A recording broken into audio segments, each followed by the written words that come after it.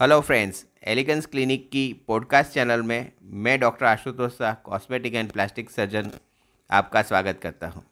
आज का जो टॉपिक है वो है क्लाइटोरोप्लास्टी।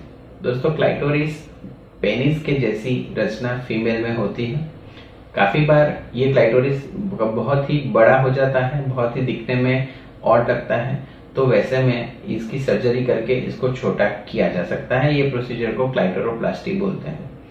जैसे कि कंजेनाइटल एड्रिनल हाइपरप्लासिया है, जिसमें हॉर्मोन्स की वजह से आपका क्लाइटोरिस बहुत बड़ा हो गया है, या फिर हर्मोफ्रोडाइट्स हैं, माने जो लोग को ऐसा है कि इनर साइड में ओवरीज हैं, माने वो फीमेल हैं लेकिन उनकी क्लाइटोरिस का जो पार्ट है बहुत बड़ा है, या फिर जो लोग हैं जिसमें एम्बिगुअस जेनेटली है, माने दोनों टाइप के जेनेटल्स हैं, तो डिसाइड नहीं हो रहा है कि वो मेल है कि फीमेल है, तो वैसे में क्लाइटोरोप्लास्टी करके उनको फीमेल लाइफ हम दे सकते हैं। अगर आपको ये पॉडकास्ट अच्छा लगा तो आप इसे लाइक करें और फॉलो करें, और हमें कांटेक्ट करने के लिए 9879546805 ये नंबर पे आप कॉल कर सकते हैं।